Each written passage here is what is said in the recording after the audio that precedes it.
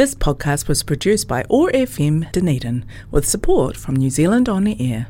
Like the kōkako, the saddleback, or tieke, belongs to the New Zealand wattlebird family.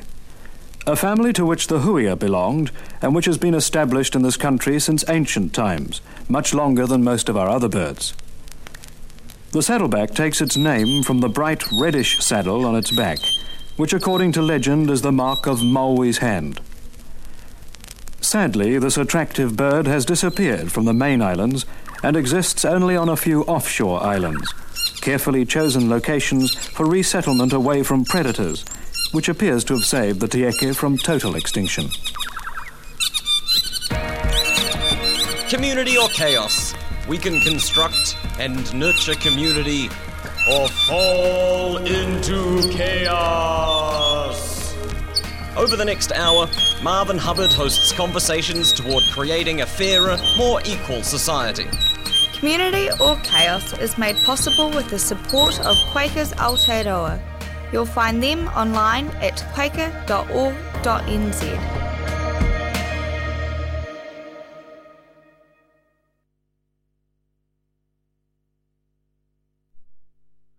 Well, friends, today we have as our guest Didace Kamana, who is a Roman Catholic priest from Rwanda, Africa, and is a PhD student in the Peace and Conflict Studies. We'll be talking about hope in a time of crisis. You can podcast this by going to oar.org.nz and then going to podcast and then going to Community or Chaos. Welcome to Community or Chaos, Didace. What led you to become a Catholic priest? Tough question. Becoming a priest is God's call, and God is call each and everyone. And when I was growing up as a little boy, I grew up with a Christian family, Catholic family, with going to church with my dad and mom, and I learned the whole Catholic faith. And then when I decided to go to high school, I was allowed by my parish priest to pass exam for minor seminary or high school seminary. And then I went to high school seminary or minor seminary, and I did Latin and science. But before I started all my studies, my intention was to become a priest. And with the years in the minor seminary, I discerned if God is really calling me to become a priest. And I prayed about it, and I had my spiritual director who was always accompanying me, helping me to reflect on my core, my vocation. And then, after my high school seminary or minor seminary, I went to major seminary for my philosophical studies and theology. And I became priest in August 15, 2008. Since then, I'm excited that in August 15, I will be celebrating 15 years as a Catholic priest.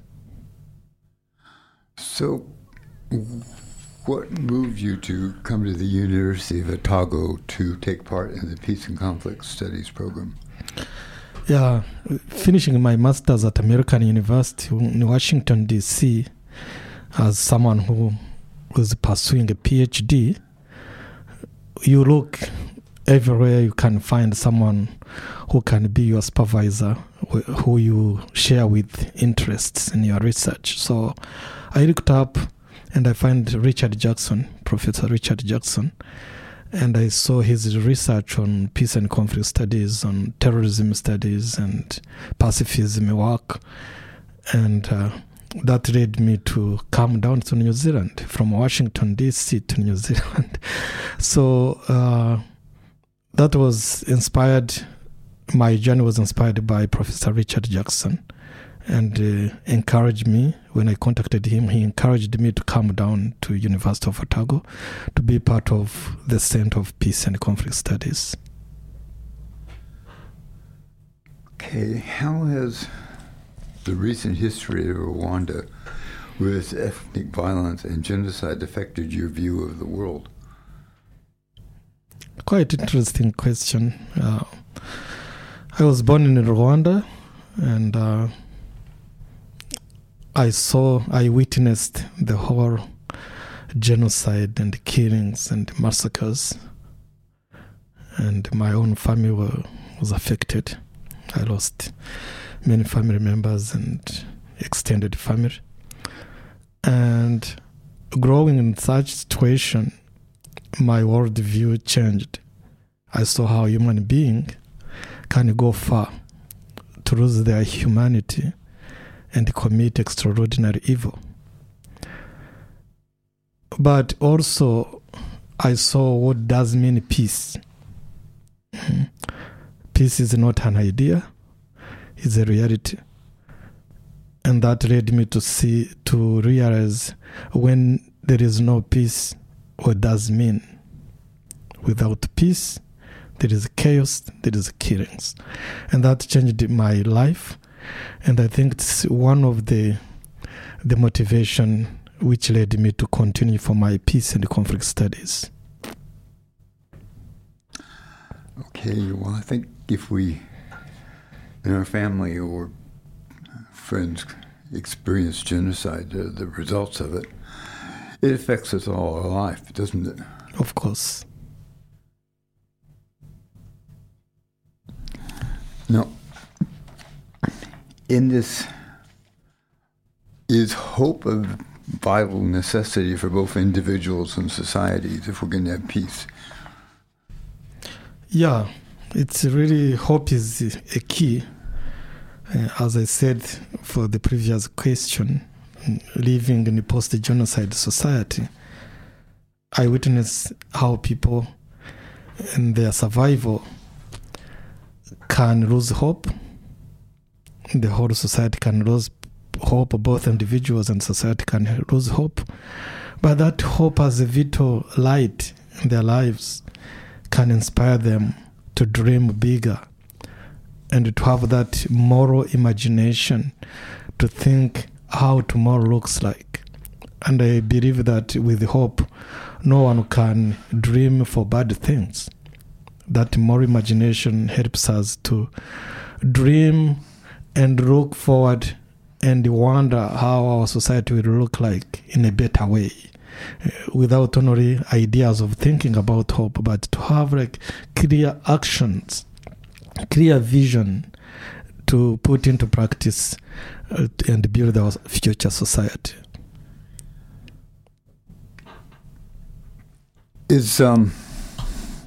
Hope isn't necessarily the idea that tomorrow's going to necessarily be better, is it? Of course. We can have hope even when things seem to be going the opposite way or the wrong way. It's what I said about that light shining in darkness. To say, I'm facing today's struggle, or I am in that situation where I in a hopeless situation, but tomorrow will look better than today. And the example is to see example of Martin Luther King and his social movements. He sees that his death is nearby, and he witnesses people killing and injustice and racism, but still he say, I have a dream. I have a dream. That hope leads us to have a dream for the better. He was an icon of hope. Yeah, of course. Yeah, it is. He was totally sincere, totally real, authentic person. Yeah, I think hope led me to be who I am. I know some of my generation, they lost hope. Some they killed themselves, or they went on take drugs and whatever. But hope led me to be who I am today, to be here in New Zealand and taking my PhD, becoming a priest. That's what hope made to be. Hope is a struggle sometimes, isn't it? Yeah, hope is not a possession, it's a process. It's ups and downs. Sometimes you despair, And you have right to be disappointed.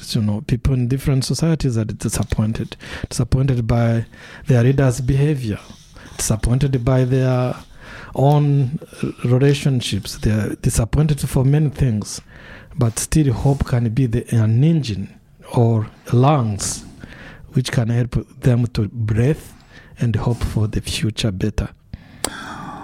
Hope is a vital foundation for building, for going forward, isn't it? I mean, we need hope to envision and work for a better world. Yeah, it's what I'm saying. Hope leads us to moral imagination.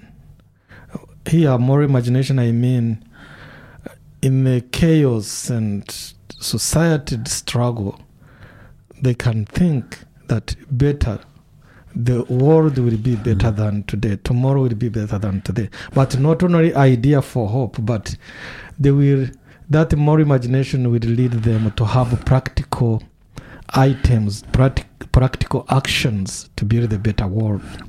There are people, I think, like Martin Luther King and other people who may even die, but where they're doing, or if they're working against genocide, or if they're trying to build a humane world, they still have that hope. And the hope goes beyond their lifespan, doesn't it? Yeah, and of course, the hope as a process, we may, like Martin Luther King died without even seeing what he was talking about. But until he died, he was seeing how black people would be with white people, how the society would change. That dream never die. Hope never die. Disappointment can lead us to despair, but hope is infinity.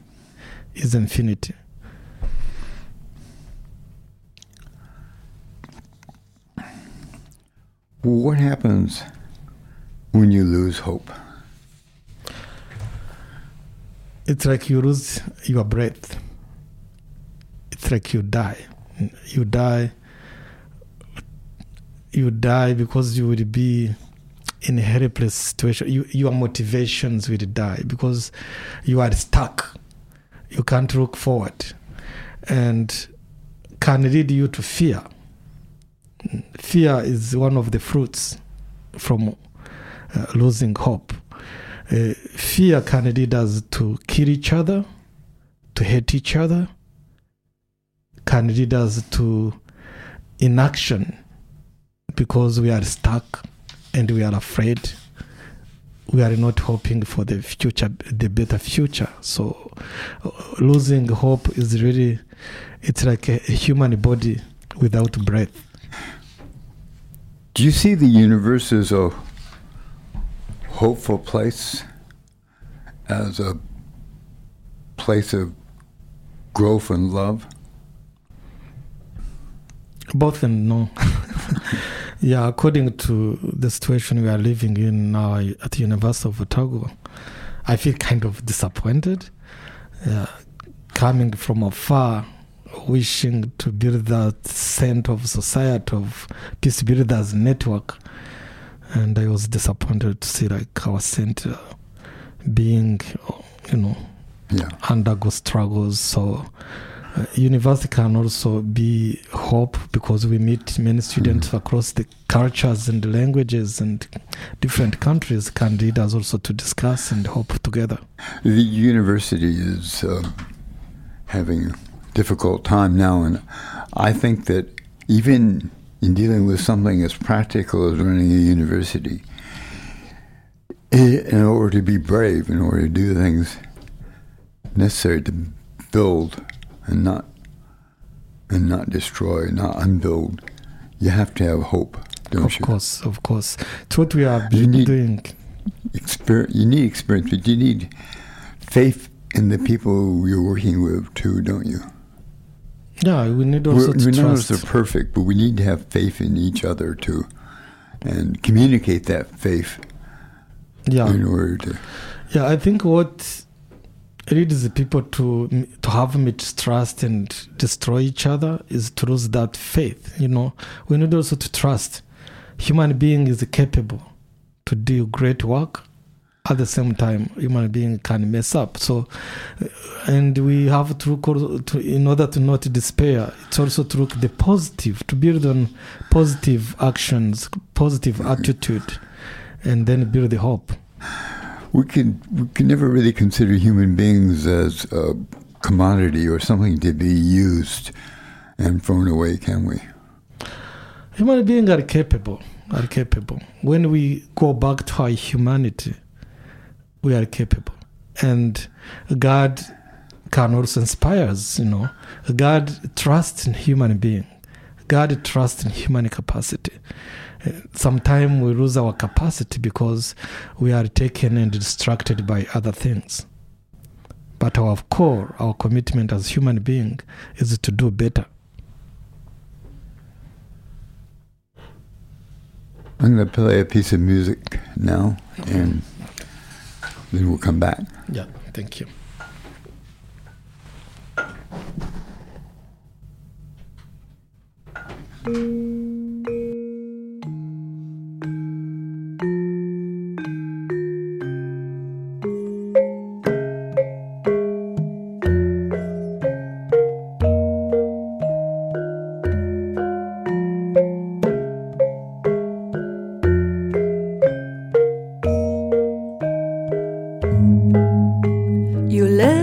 Shepherds in Bali, you fisher folk in Kalimantan, you suncat weavers in Lombok, and you who play the gamelan. You are not my enemy, no matter how different we may be. I do not wish you harm, I wish you well. And you who lift the call to prayer in the mosques of Isfahan, and you who wear the hijab with pride in Kabul or Tehran, you are not my enemy, no matter how different we may be. I do not wish you harm, I wish you well.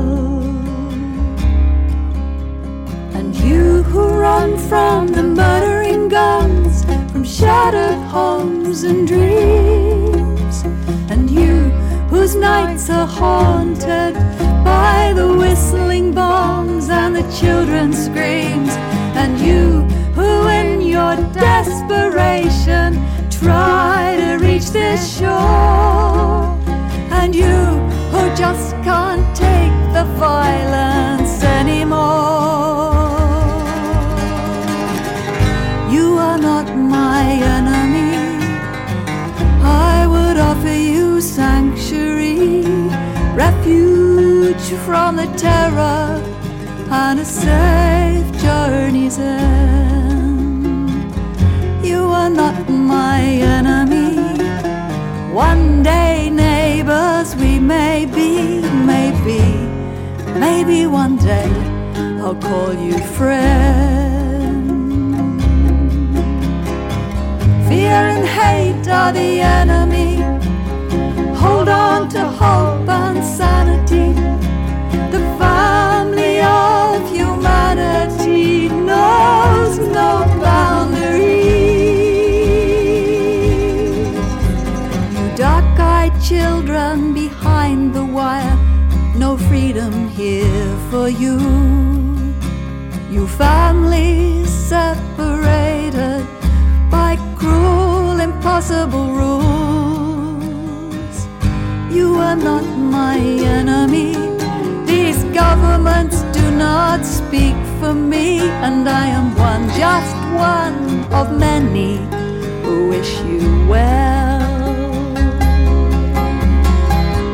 We are not your enemy, no, we would offer you sanctuary, refuge from the terror, and a safe journey's end. We are not your enemy, one day neighbors we may be, maybe one day we'll call you friend.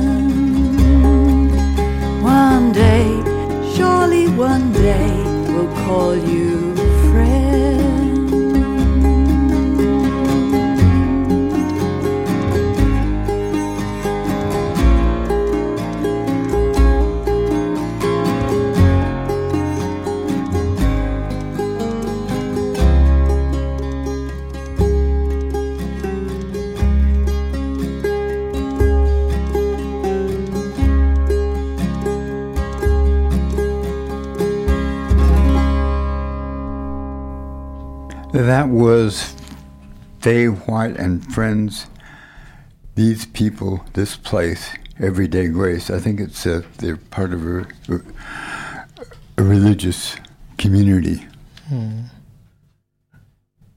And we're talking with Didace,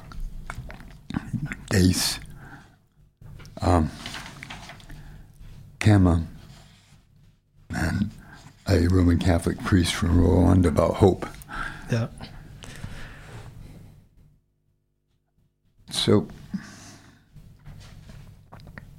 I'll remind people that you can podcast this by going to oar.org.nz and then going to podcast and then going to Community or Chaos. What happens in societies when they lose hope? Interesting question. When society loses hope, they live on fear. And society under fear is a society without trust. Neighbors will never trust each other. Co-workers will never trust each other. Readers will never trust their people, or people will never trust their readers. They will live in fear, and that society is likely to destroy each other, to kill each other, like my own society back home before in 1994. Yeah, people were afraid that their neighbors may kill them or may betray them, and then the fear led them to kill their neighbors and their friends and their co-workers. So a society without hope is a society under fear, and a society without trust, and that society is dangerous. Every person is dangerous to another person, so we become hopeless people, and then we are likely to destroy each other. How do we build trust and hope in societies? Because I think that in the last 20 years we've seen quite a bit of societies which we consider stable, not necessarily being as stable as they were, where large minorities of people have felt quite alienated and quite distrustful. How do we restore trust? Yeah, I think one of the challenge was to say the people, when they have elections, democracy, all kind of democratic promises, they will be all right. They will be flourishing society. But it seems that these societies are built on social injustice. When there is a social justice structure, there is an injustice and discrimination, and the people feel unrepresented. This society is, even if seem to be stable, is not stable because its motivation is built on injustices. So hope also brings about justice. We can't talk about hope without justice. Justice, when people live in a just society, they have their dues. You are allowed to work according to your skills. You are allowed to attend the school you want according to your knowledge. You are allowed to perform and use your talent to build the society. But when you are discriminated, when you are not allowed to bring your skills and your talent to be part of the society, that society seems to be stable is built on injustice. So I think to bring that society to hope and trust, we needed to rebuild broken relationships and then bring a just society. Social justice is really important to repair society which is likely to lose hope. Do you think a society with increasing inequality is more likely to become unstable? I would not say stable. It's kind of it's a bomb. You are like waiting a bomb to crash. the readers may use security agents to mute people, to shut down people, but a society without justice and a society with inequalities is not really stable. 1 day or 2 years or 5 years, the society can crash, and the people will wonder what happened. But it's underneath those inequalities are making people to be unhappy, are making people to not trust their leaders. Then the society can destroy itself, and people can look that is stable. It's not really stable.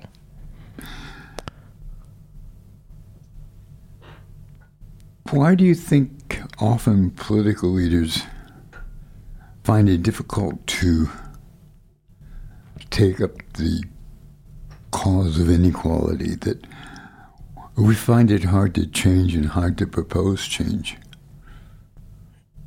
Yeah, I think the whole attitude to politics, they are creating like politics as arts of lying. The politics, they will promise something impossible and practical, and they will not be honest to tell the people this is not working, this works. So I think pretending to do impossible will lead leaders to be liars. So I think for our leaders need to promise what is possible, to change what they are able to change. But promising that you will do impossible, you will make a miracle, they have also to think that they are human, they are limited, and plan something they can accomplish, something they can deliver to their own people. When there's been civil unrest or hostility between groups in a society, when there's been trouble,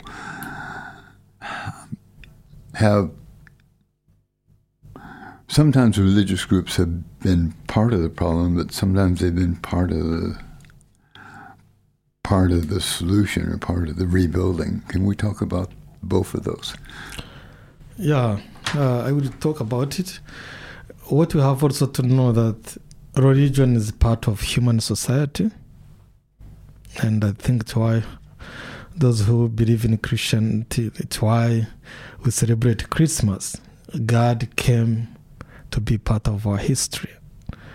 Yeah, any religion is made by human beings who can make a mistake, who can belong to any group and be fanatic and drive that negative energy and lead to conflict.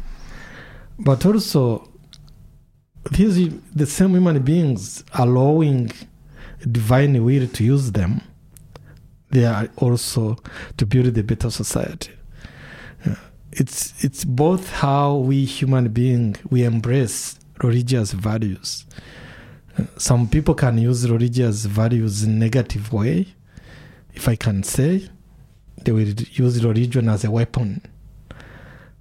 Other people will use religion as driving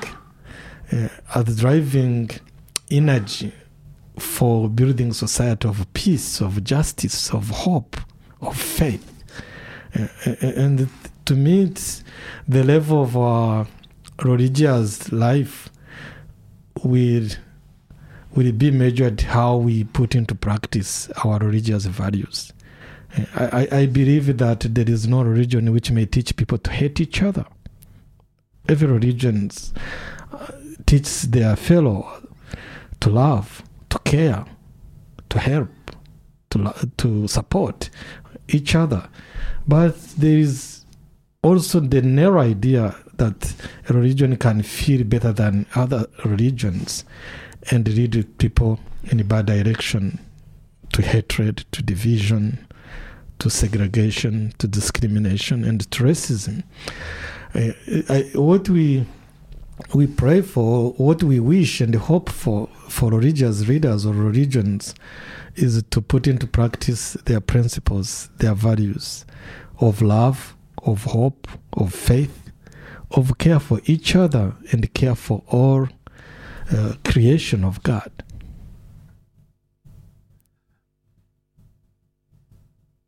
When society loses hope and people in it become cynical, what does cynicism mean to you, and how would you describe cynicism and its results?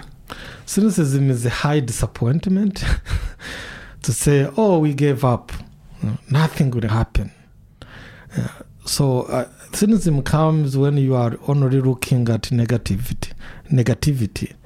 So negativity can lead us, to be stuck and be cynical, to say nothing would change.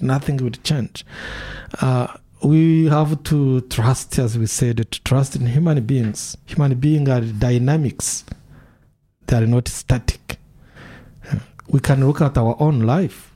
The way you used to be, now you are not the same person. So we change. We are transformed by our own experience, by the time we pass through, by the exposure, the people we may meet. To be cynical is the highest level of disappointment, and I think it's better to look at something positive. Everything is not evil. There is some light shining in the darkness. When you build on that positive, you can bring society to have hope. But when you only remain in negativity, the society will end up to disappointment and become cynical. When people feel they've been betrayed, or when bad things happen, is forgiveness part of overcoming cynicism? Do we actually, when we forgive someone, or we forgive a group even, we don't know if it's going to affect the group or person if we forgive. We hope it does. But it certainly must affect us if we can forgive someone, doesn't it? Is forgiveness necessary to overcome cynicism, to overcome tragedy? Absolutely. Forgiveness has been my work. It's not idea I'm sharing here. It's my personal experience. Forgiveness will benefit both perpetrators and victims. Here, perpetrators, each society in conflict, some are looked as perpetrators, others looked as victims, but reconciliation will benefit both.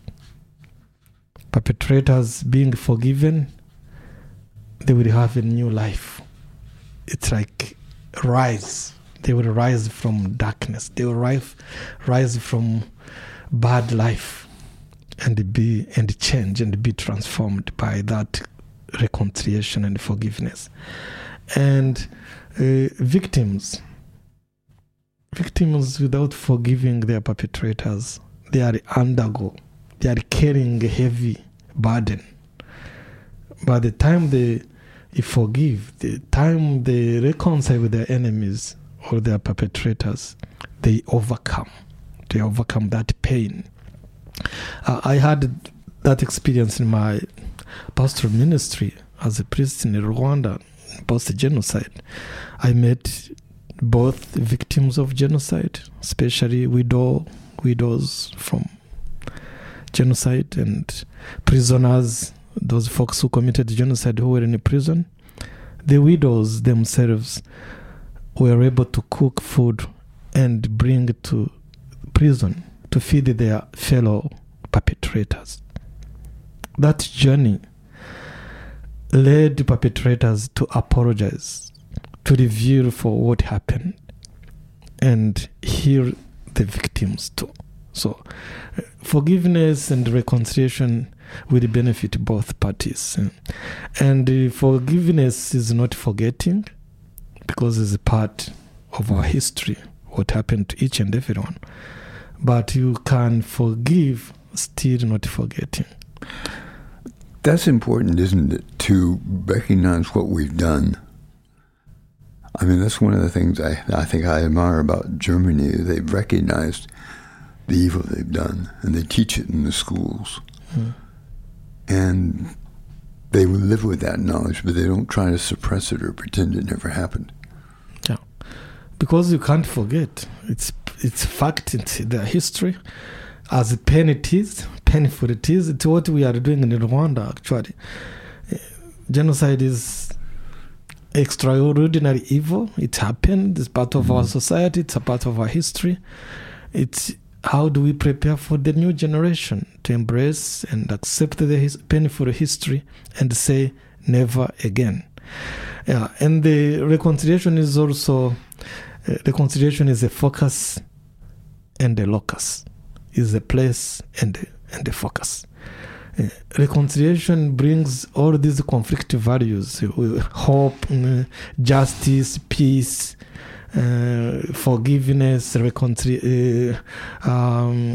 peace, love. All these values will have a place in reconciliation. In a place called reconciliation, it's where justice and peace can meet, truth and mercy can kiss. So all these values will happen, will be real, will be practical when reconciliation is helping them to be realized. I remember during the refugee crisis from Syria in Europe, when the Chancellor of Germany, Angela Merkel, opened her borders wider than most European countries. And I'm sure part of what she did it for was because of her own history, her own acknowledgement of the past, and making her more open and more accountable. Yeah, it's critical to have such painful experience and painful past. I think German attitude, it's like recalling back where Germany was. And I think the journey German did is, from being named as evil, as perpetrators, and then changing to become a welcoming country. It's what I was talking about, dynamics. So the country, the society is dynamic. If someone who knew German during the Holocaust and now German today, it happens a huge change. Yeah, it doesn't matter how our society has been in darkness, on trials or killings or genocide like mine, but the change can happen. The change can happen. Society can change for the better.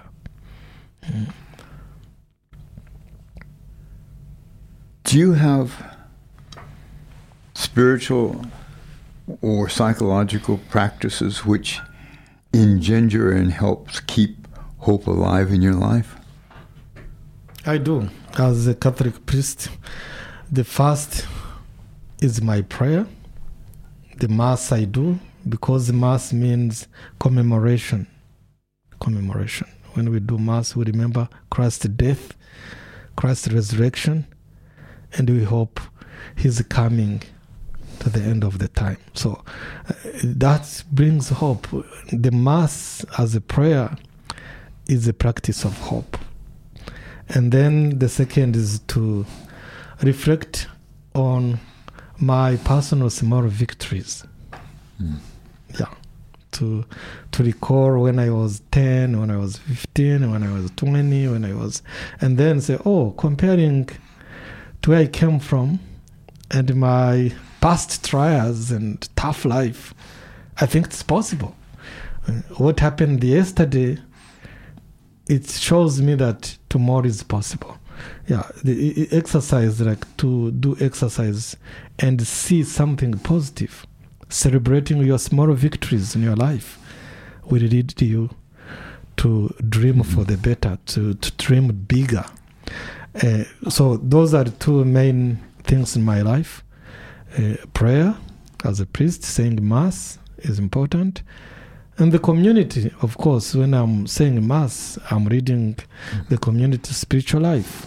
I trust that community. Yeah.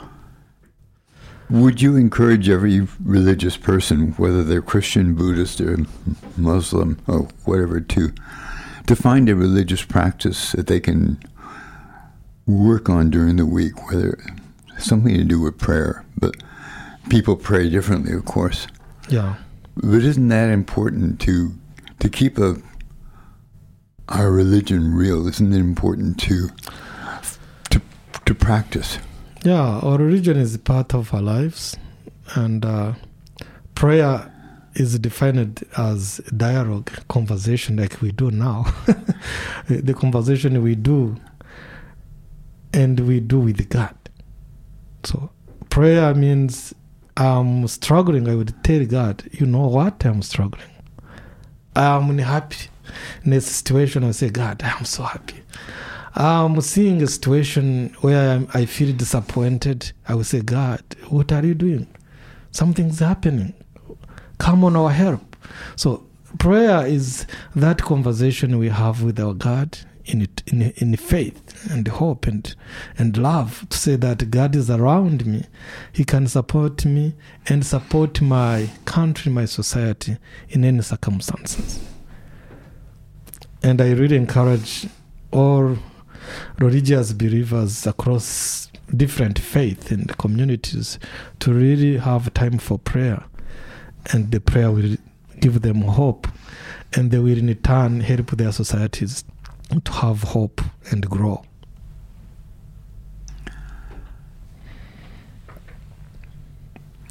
Well, I'm going to play another song for us, and we'll continue. Yeah, so, thank you.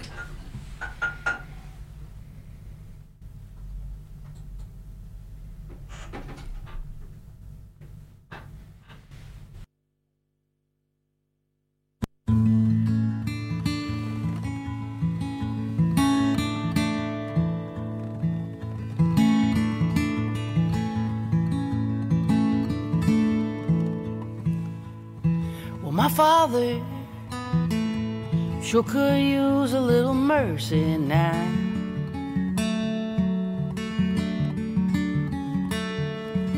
The fruits of his labor falling right slowly on the ground.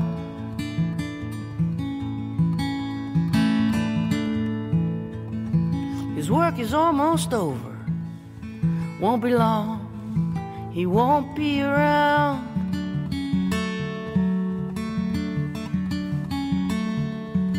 I love my father.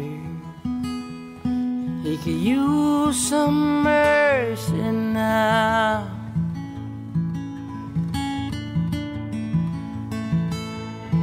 And my brother, he could use a little mercy now.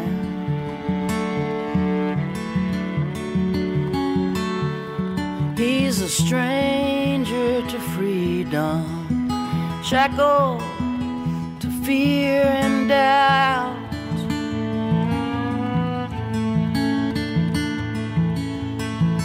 The pain that he lives in, it's almost more than living will allow.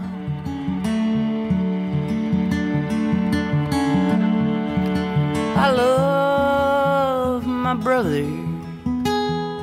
He could use some mercy now.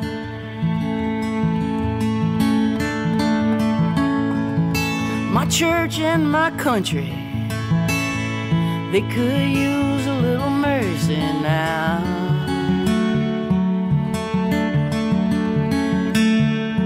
As they sink into a poison pit, it's gonna take forever to climb out.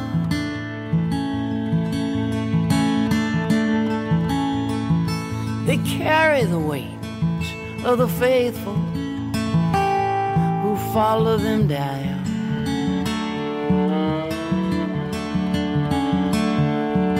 I love my church and country. They could use some mercy now.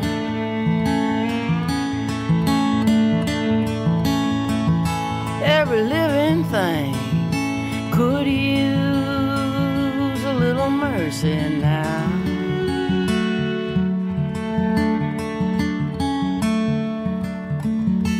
Only the hand of grace can end the race towards another mushroom cloud.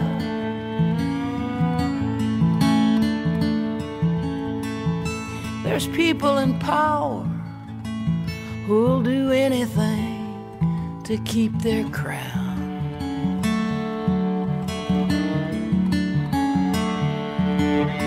I love life and life itself could use some mercy now.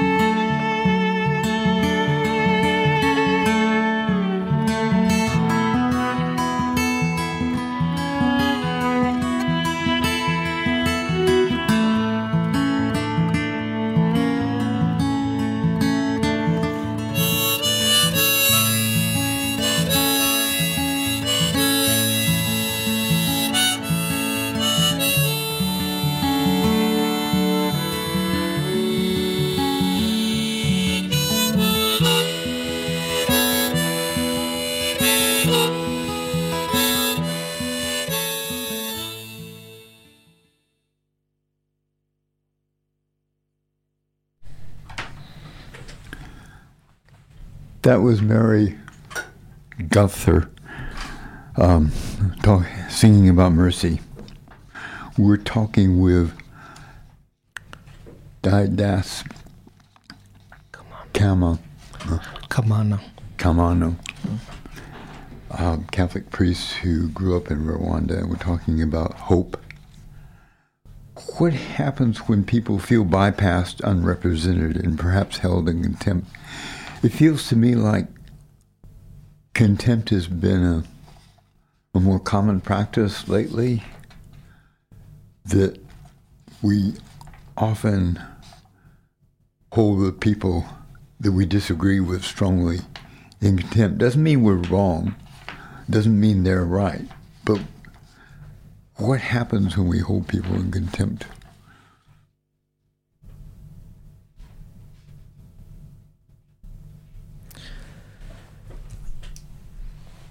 Yeah, it's. I think it's a whole idea of losing hope. The people feel unrepresented; they lose hope, and they can use any mean to be heard.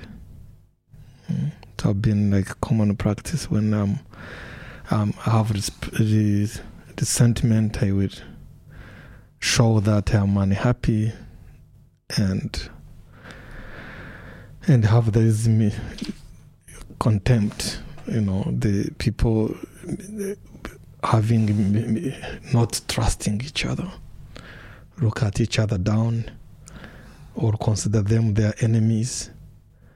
It's a general attitude. It's a general resentment. Yeah, to me, what hope brings about is to say it's not him, it's not her. It's a whole structural society, unjust structure. Actually, your neighbor is not your enemy, or your coworker is not your enemy. What makes the situation to be as it is, it's because of structure or institution structure. So, and the resentment someone would express to each other sometimes becomes irrational. Who is benefiting from a division? Who is benefiting from injustice? Maybe an institution, maybe someone who is not your coworker, maybe someone who is not your neighbor or your classmate, but still you are against your neighbor. Yeah, it's also to go deep and tackle and see where the problem is really, rather than looking at symptoms.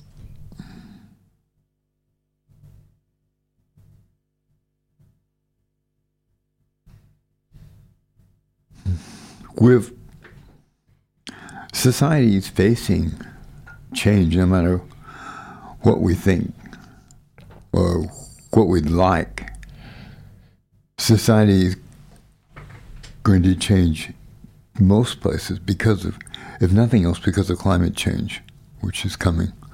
I mean, we never thought I think most New Zealanders never thought they would see floods or hurricanes in New Zealand because they've never seen them before. But that didn't stop it from happening. So building up trust and hope in each other and in life or God or the universe, it seems to me even more important if you know change is going to happen. You can't avoid change by not wanting it or saying it's not going to happen, but you can have some say on how you face change, can't you? Yeah, it's what we say, change. If you don't change it, the change will change you. The world is changing. Not only climate change, but the whole wars, war in Syria or in Iraq or across Africa. There have been mass migration, refugees crisis, and migration also caused by climate change. So all these changes, to me, we have also to look at these changes as an opportunity. So the people are migrating from different place to another place, may bring an opportunity, may bring that exposure to people connections, and also these disasters caused by climate change will help us also to think of what can be done. Yeah, changes happening in a different way will help a human being to have that moral imagination, to hope, to say, you know what, I see what is going on, but how the future looks like. To look in a better way, in a positive way, how these changes can lead to something positive. Oh, well, that's a good place to, I think, start thinking about how we end the discussion. What are your hopes? My hope is that the world will be a better place to live. And I hope in human beings to think and be able to come back to their mission. What is God is calling me to do, who God is calling me to be, to use my humanity and be capable to do my commitment, to do my mission, my call in this world. No matter how many years I will live, but to do what I'm supposed to do, to be who I'm called to be. Well, thank you very much for sharing with us. We really appreciate Marvin. it. Thank you, Marvin, for your time and for inviting me. Thank you. This podcast was produced by OAR FM Dunedin with support from New Zealand On the Air.